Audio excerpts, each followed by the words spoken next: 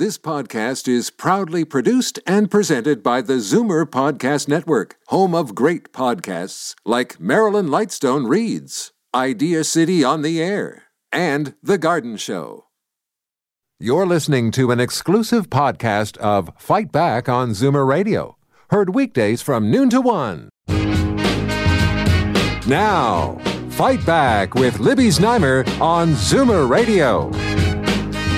Good afternoon and welcome. It's Tuesday, and that means it's time for our Crack Strategy panel.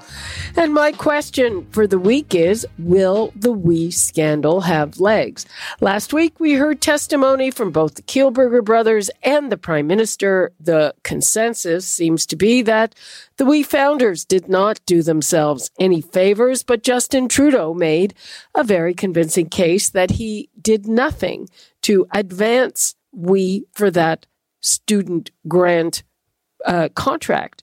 So this morning, the Conservative Party released its own version of the events, including a tally of the money the Trudeaus received from WE, this time adding in the benefit of a platform, a political platform for Justin Trudeau. The other big question around this is, will Finance Minister Bill Morneau have to go? And there are lots of other more practical issues preoccupying people, whether the plans for a return to school will keep kids and their families safe, and in general, how to navigate the danger of infection in stage 3. As always, we would like to hear from you. The numbers, 416-360-0740, toll free 1-866-740-4740. Now let's go to John Capobianco, Senior Vice President and Senior Partner, FleishmanHillard HighRoad, Karen Stintz, CEO of Variety Village, and Charles Bird, Managing Principal of Earnscliffe Strategy Group in Toronto. Hi, everyone. Hey, Libby. Hey. Hi, Libby. Welcome back. Welcome back indeed. Thank you very much. Charles, let's start with you. You're the Liberal, so will the WE scandal have legs this week? You know, my own sense of it is that the testimony from the Prime Minister and the Prime Minister's Chief of Staff last week has largely put the issue to bed. I mean, it's the dog days of summer. We're into early August. Canadians have heard a lot about this issue. I think they've probably deduced that there's not a lot of there. I think when you see the opposition resorting to fake releases and their own tallies, it's usually indicative of a desperate attempt to insert new oxygen into the story when there really isn't a lot. And that's the only thing that will keep this story going, or which will give it legs, is if there are new pieces of information that drop or come forward. And that just doesn't appear to be the case. It just doesn't seem to be happening that way. Karen, do you agree? Yeah, I largely agree with Charles. I think we've learned all that we're going to learn about this situation, and I think, I guess my hope moving forward is I hope the government has learned from the situation, because the only thing I find concerning is the Prime Minister's assertion that, there's really nothing he could do. He was a bystander of the entire process and just, implementing the recommendations of the civil service, when really there's a lot that could have been done differently. And so I don't know that this scandal will continue on much beyond this week, but I do hope that enough has been learned that we don't have to deal with another scandal similar to this one, because there's lots here that are of a concern, I think, to people. John, will Finance Minister Bill Morneau have to go? And yesterday there was a lot of reaction to a suggestion that Trudeau needs some kind of ethics czar in his office to tell him when he might be in breach. Yeah, he needs more than an ethics czar. I think he needs an ethics, course on how to deal with that issue. But my thinking on this, Libby, is this: I don't think it's a dead issue or one that'll go away. I think that I'll give you this. I think the Prime Minister and his staff, Katie Telford, did a great job in trying to dissuade the issue. I think the revelation that came to light after the Prime Minister's submission, that he only knew about it and decided to push it back was one that sort of helped him. I think what didn't help, though, was the whole revelation that that one of the staffers in the PMO was actually contacting we and getting the program started whilst it was still being while it didn't go to cabinet for approval. So there's little nuances like that I think might be seen as inside baseball to a lot of Canadians, but I think it still has a lot of folks scratching their head to say there's something there. But I would give more credit to his chief of staff, Katie Telford. I think the Prime Minister looked, okay, but still a bit defensive and sometimes a bit smug and whatnot. But I thought Katie Telford, who had the most to lose, because as a chief of staff to a minister or to a prime minister, you are the one that has all the details. You know who called whom, what was made, what was done, what was said, all of that kind of stuff, where the prime minister and ministers usually don't have that kind of knowledge or that kind of detailed knowledge.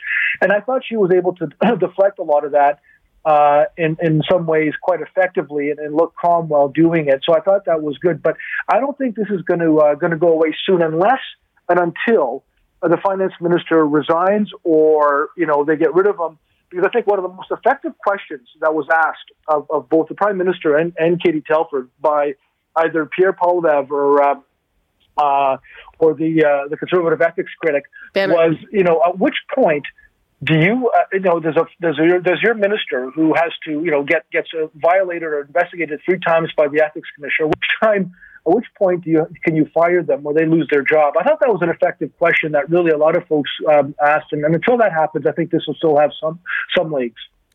You touched on something that I think I am not sure I heard before, and something that other pundits have sort of hit on as the next phase of this, which is actually going to be harder to understand than the Prime Minister's family making over $500,000. And that is the question of how did we get the go-ahead to start spending money before the thing was approved by Cabinet? Now, you said it was a staffer in the PMO. I don't recall hearing that.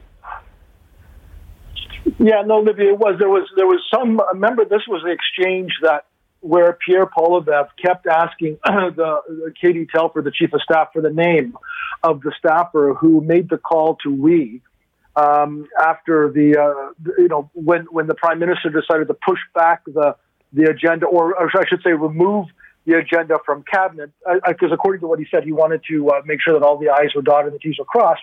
And then when it went back to Cabinet, which was I think 2 or 3 weeks later, there was a period of time where the PMO staff, again, this is all public information that was released or at least testified at the hearing.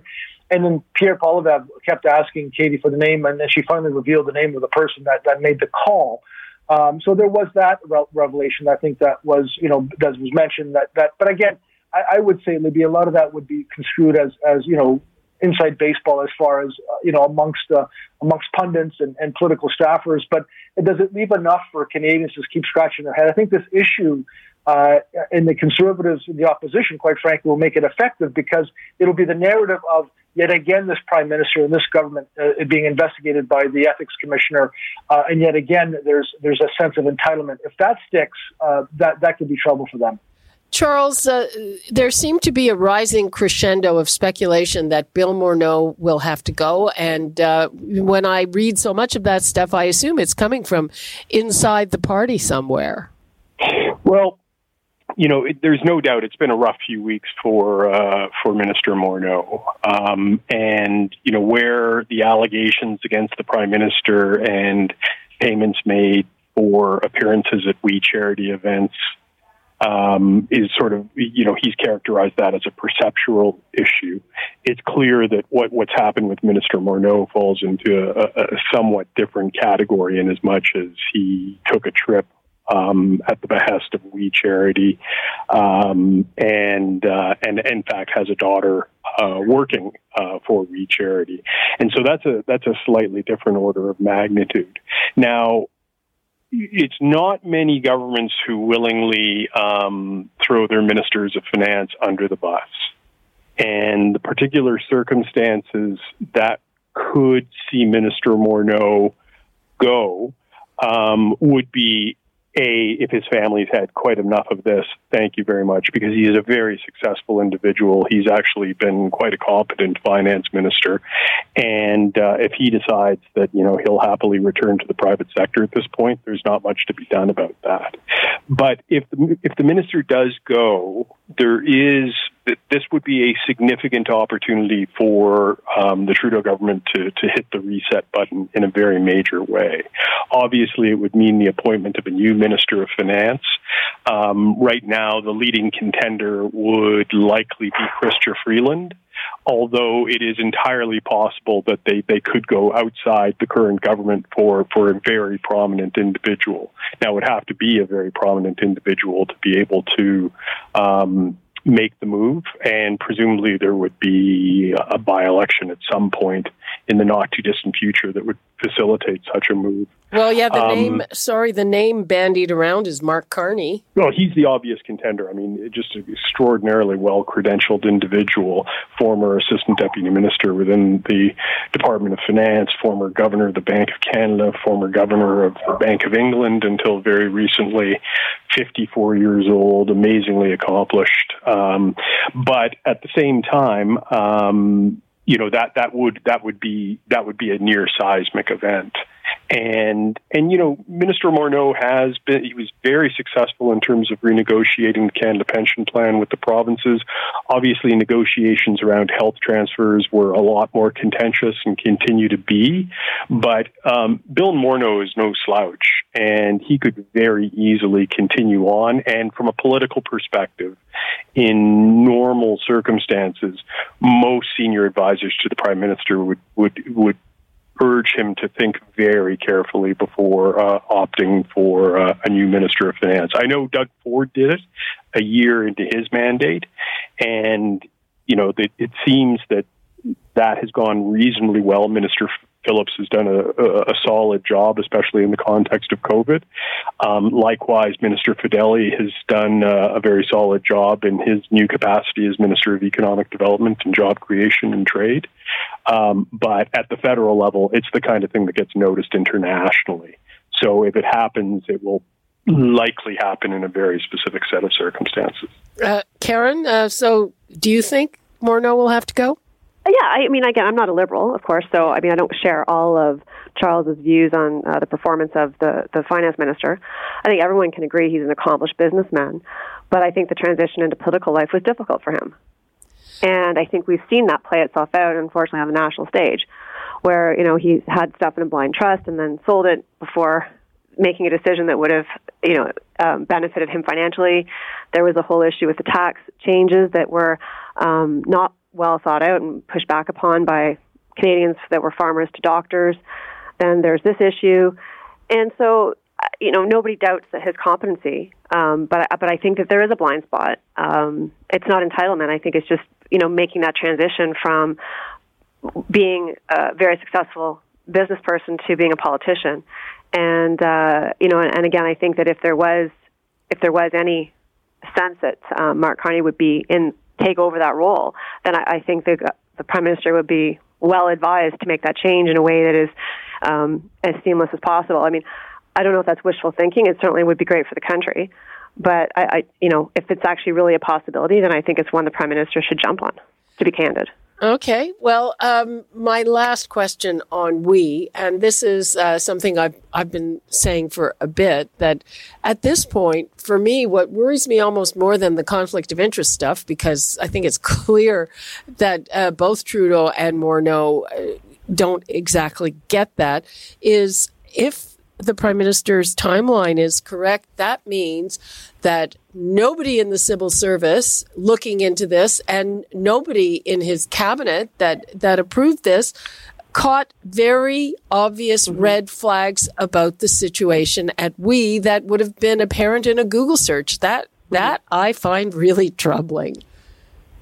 Well, and I think that's right, Libby. And I would say that, and this is sort of what the opposition are kind of we're sort of needling the Prime Minister and his Chief of Staff, Katie Telford, on, which was the timing, which is to say, okay, if the Prime Minister did note that I may get the dates wrong, but on May 8th or whatever, early May, when it was on the agenda for cabinet to talk about the fact that this program was going to go to we, that he himself, the Prime Minister, said, no, you know what, I'm taking it off. I need you bureaucrats in civil service to go back and do a bit more of a thorough due diligence. And the question of the words due diligence come up quite a bit of time here, to say that, because I knew, according to the Prime Minister, that his family was involved and that there were some linkages to the family, that We Charity and the brothers, and to come back to us with some, making sure the due diligence was done. And then 2 weeks come by and it gets onto the agenda of cabinet with the exact same recommendation. So then the question that the opposition have, quite effectively, is, well, if they couldn't do 2 weeks of due diligence, that most people, when they Google this and find out that, there are some challenges with board resignations and the board chair resigning and some financial, questions or allegations, if we were able to find that out as the public by doing the Google searches, why wasn't a bureaucracy, when they were told specifically and explicitly by the Prime Minister to go back and do some due diligence, because we knew there might be some questions. And I think that's the answer. That's the issue, I think, Libby, where, notwithstanding the fact that, the brothers widely have done, the Wee brothers, the Kielburgers, didn't do particularly well, and that the Prime Minister and Katie might have recovered from some of that. But overall, there's still a lot of questions that the opposition, quite rightly, have a right to ask and get answers for, and I'm not sure they're getting them. And I think as long as that happens, and the fact that the Minister of Finance still swirls around, with the allegations of the 41,000 and all of this, I think it's still going to have some legs. I think it's still a very interesting topic to the media and to pundits, who will make sure that it stays and gets some oxygen, or it keeps getting oxygen. Well, yeah, now we have, the Toronto School Board is cutting ties and asked for an investigation into the details of those contracts that it seems nobody looked at too closely. When I see some of those numbers, right, for putting on a wee day or whatever, I sort of scratch my head.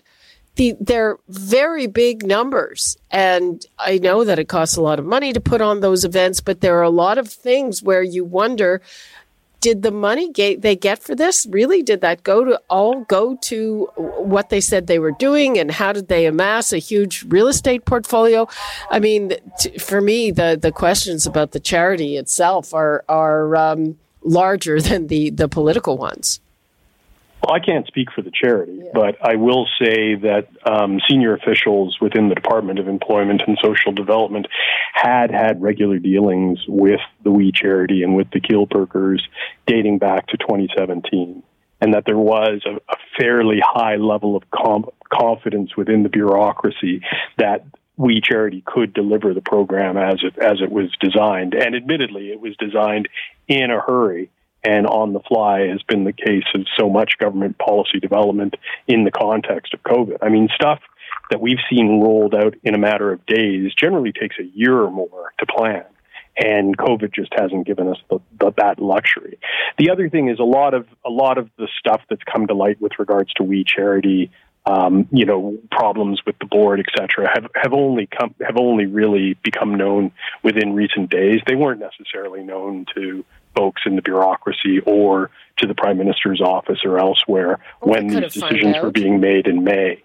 And the other thing that the great smoking gun that the opposition has pointed to, and John was alluding to it, was the Prime Minister's Director of Policy, Rick Tice, was the one who literally referred the question of whether we could administer the program to officials within the Department of Employment and Social Development on May 5th. And, this is, and Pierre Poilievre was, touting this as, here's the green light from the Prime Minister's office. I was in government for 6 years under Jean Chrétien. These are the kinds of referrals that happen a dozen times a day. It's just as routine gets in terms of how information flow and decision-making happens within government. The notion that this was a green light is ludicrous. And it really, I was really surprised that Pierre Poilievre, who I saw at just a few months ago as potential leader of the Conservative Party, he was just terrible. He went in He was rude. He interrupted constantly. But worst of all, he just didn't have a narrative. I mean, it was his job to lay out the case against the government as to how the government had failed the Canadian people, and he just didn't do it. I mean, it was a golden opportunity for the opposition. And then Michael Cooper, from Lethbridge, Alberta, the Conservative MP who dramatically produced a piece of paper and accused Katie Telford, the Prime Minister's chief of staff, of having taken a trip at wee expense to Kenya in 2011, only to have Katie said, I was never on that trip. Like, I'm sorry. What can I tell you? I just wasn't part of it. I mean, that was just embarrassing. Okay, I think people disagree with your view of who came off which way during the questioning, though there's no question that some people were put off by the very aggressive kinds of questioning. I want to move on to another topic. I believe that all of you have kids in school. So let's start with Karen. What do you think about the rules that have just been released about the return to school? Yeah, I think it's a very positive step forward. And I say that in the context not just of having kids, but also in the fact that we've been running day camps at Variety Village since the beginning of July. And we've been following a lot of those protocols, and it's been great. It's been great to have the kids be able to be kids again and salvage a little bit of summer. And so moving into school, I think, is so critical. It's important for the economy, of course. We know that, to get people back to work. But it's really, really critical for these kids to get back into a routine. And I think that for sure there's going to be things that have to get worked out, and things are going to have to change and shift. But I think the idea of getting kids back to school is an important one, and the steps that they've taken are reasonable. And I think that people can feel confident that going into the school year will be a good experience. Charles, there's been a lot of pushback from unions, particularly about the rules for elementary students, that the class sizes for them have not been reduced, and that there seems that the unions, not surprisingly, want a lot more hiring to accompany this. What's your feeling about your own kids going back? Well, I have to issue my usual disclaimer that... Oh, right, all the teachers in your family. Exactly. I almost forgot. We teach in multiple school boards in various parts of the province, and I've had the opportunity to talk to them. So, speaking in terms of the teachers and not to put words in their mouth, I mean, one of my in-laws said very succinctly that, they're trying to come to peace with what is a vast amount of uncertainty with regards to what classrooms will look like come the fall. Because, when we talk about classrooms, we see the row of desks and the teachers standing at the front of the class. And the reality is that these classrooms vary so much. I mean, you think of, chemistry labs, with benches at which students are expected to partner. You think of vocational classrooms, whether it's automotives or whether it's beauty sciences or what have you. I mean, it is a really, really tricky situation from school to school, from classroom to classroom, and from school board to school board. And one of the criticisms that's been labeled against the government is that they had months to prepare, and essentially their plan boils down to, okay, kids, wear a mask, and that's about it. And, there are some very real questions as to whether this is going to be sustainable. Very real questions as to how reporting is going to work. I mean, for people, you asked about my kids. My kids are totally looking forward to going back to school. We're going to wait until later in August to see what the numbers look like to make that determination as to whether they go back. I think we're hoping they will go back. But, if there is an outbreak within a given classroom or within a given school, I mean, how does that get reported out? How quickly does it get reported out? And what are the kinds of numbers that would actually legitimately cause health officials problems, which would actually give parents pause? And of course, the nightmare scenario is, we have our kids back in school, and by November, it's like, well, we just can't do this because the cases are happening and spiking too quickly. And in a lot of American cities right now, they've just said remote. They're not even messing with the notion of bringing kids back. And we are so fortunate in Canada. Our numbers are incredibly low at the moment. So, we have a big advantage over our American cousins. But, again, the virus is so unpredictable that we'll just have to see what happens. Yeah, John, I mean, first of all, I don't think we should be comparing ourselves to the United States. I mean, it's just, that's right. When it comes to this stuff, we have a completely different culture, thank goodness. Again, I'm trying to do a little bit of math to see in those countries that did a great job with the first wave, when did these new surges happen in relation to stage 3 reopening? So I think we will see that. So, John, what do you think about the plans for the return to school? Yeah, I think we can't and shouldn't look to the U.S. for anything, quite frankly, with respect to COVID, let alone when schools are open and how they're dealing with schools, given the fact that the vast majority of their states have surged beyond sort of even worse than when it started. But nonetheless, I think, this is one of those issues that the Premier and the Minister of Education have been grappling with, as Charles has said. It is a tough call to have to deal with this because, the vast majority of parents, in Ontario, as polls have said, and just anecdotally, want kids to go back to school for a number of reasons, not only for learnings, but for mental wellness, for them, for the kids. And just because last year, school year, was a bit of a turbulent one, let alone what happened with COVID when everything got shut down. So there is a need to have that, but also, the fact that the Premier and the Minister have always had the authority and sort of listened to health authorities on this. I think the balance of what they did is bang on. I think letting them go, giving parents an option if a student can't by way of wear a mask, making sure there's funds available for childcare, daycare, for any extra learning that might be as a result of parents who can't send their kids back to school, and also monitoring on a regular basis, as they have with the staged approach all along. I think they've done it responsibly. I think that, by and large, parents and parent groups are happy with the result. And again, we're now at the beginning of August, so we're almost a month away from school, and they will be monitoring quite closely to see what happens between now and then. And there will be no doubt that the Premier will be quick to sort of shut things down or go online if he feels that things are unsafe. So I think parents can rest assured and be safe about that reality. Okay, we're starting to run out of time. So what should we be looking for in the week ahead? What would you like to leave us with, starting with Karen? Well, yeah, I think that Toronto, Canada, has had the benefit of learning from other jurisdictions around what works and what doesn't work. And whereas masks were not promoted at the beginning of the pandemic, now there seem to be a key force factor in limiting the spread. So I think that we're going to see better success in our phase 3 and phase 4 reopening than perhaps other jurisdictions because we've had the benefit of learning what works. And people are wearing masks. It's not political. It's just pragmatic. And if this is what it's going to take in order to get people back to school and to get people back to, doing their job and working, then that's what we'll do. And so I'm more optimistic than Charles about our ability to manage and navigate with the virus. I think we've learned a lot.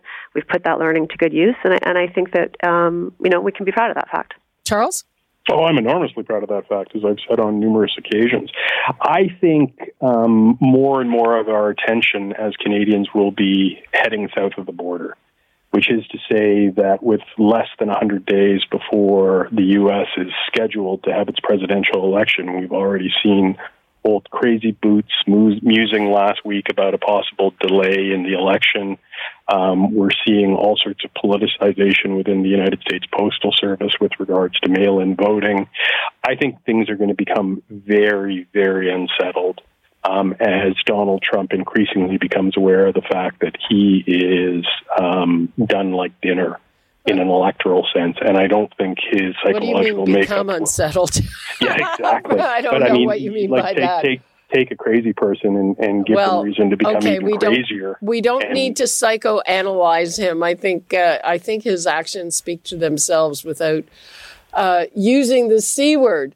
John, what would you like to leave us with? I'd say two quick things, Libby, as far as the week ahead, and that is the tracing app and what's happening with that and what's swirling around from the perspective of those that that want to use it, the government that wants to insist that we use it, and some of the conspiracy theories about the privacy and whether or not they're true or not. And we're hearing a lot of debate about that. So how that plays out over the next little bit is going to be important. And then lastly, I'd say sporting. We had the first game. Unfortunately, my Leafs lost to Columbus, but let's just see how the professional sports play out on this COVID, and hope that the NHL and other leagues, quite frankly, are COVID-free as far as tests. Okay. Thank you all for yet another interesting strategy session, and I'll talk to you again next Tuesday, if not before. Thank you so much, John Capobianco, Charles Bird, and Karen Stintz. Have a great week. Thanks, Libby. Thanks, Libby. You're listening to an exclusive podcast of Fight Back on Zoomer Radio. Heard weekdays from noon to 1. You're listening to an exclusive podcast of Fight Back on Zoomer Radio. Heard weekdays from noon to 1. You're listening to an exclusive podcast of Fight Back on Zoomer Radio. Heard weekdays from noon to 1. This podcast is proudly produced and presented by the Zoomer Podcast Network, home of great podcasts like Marilyn Lightstone Reads, Idea City on the Air, and The Garden Show.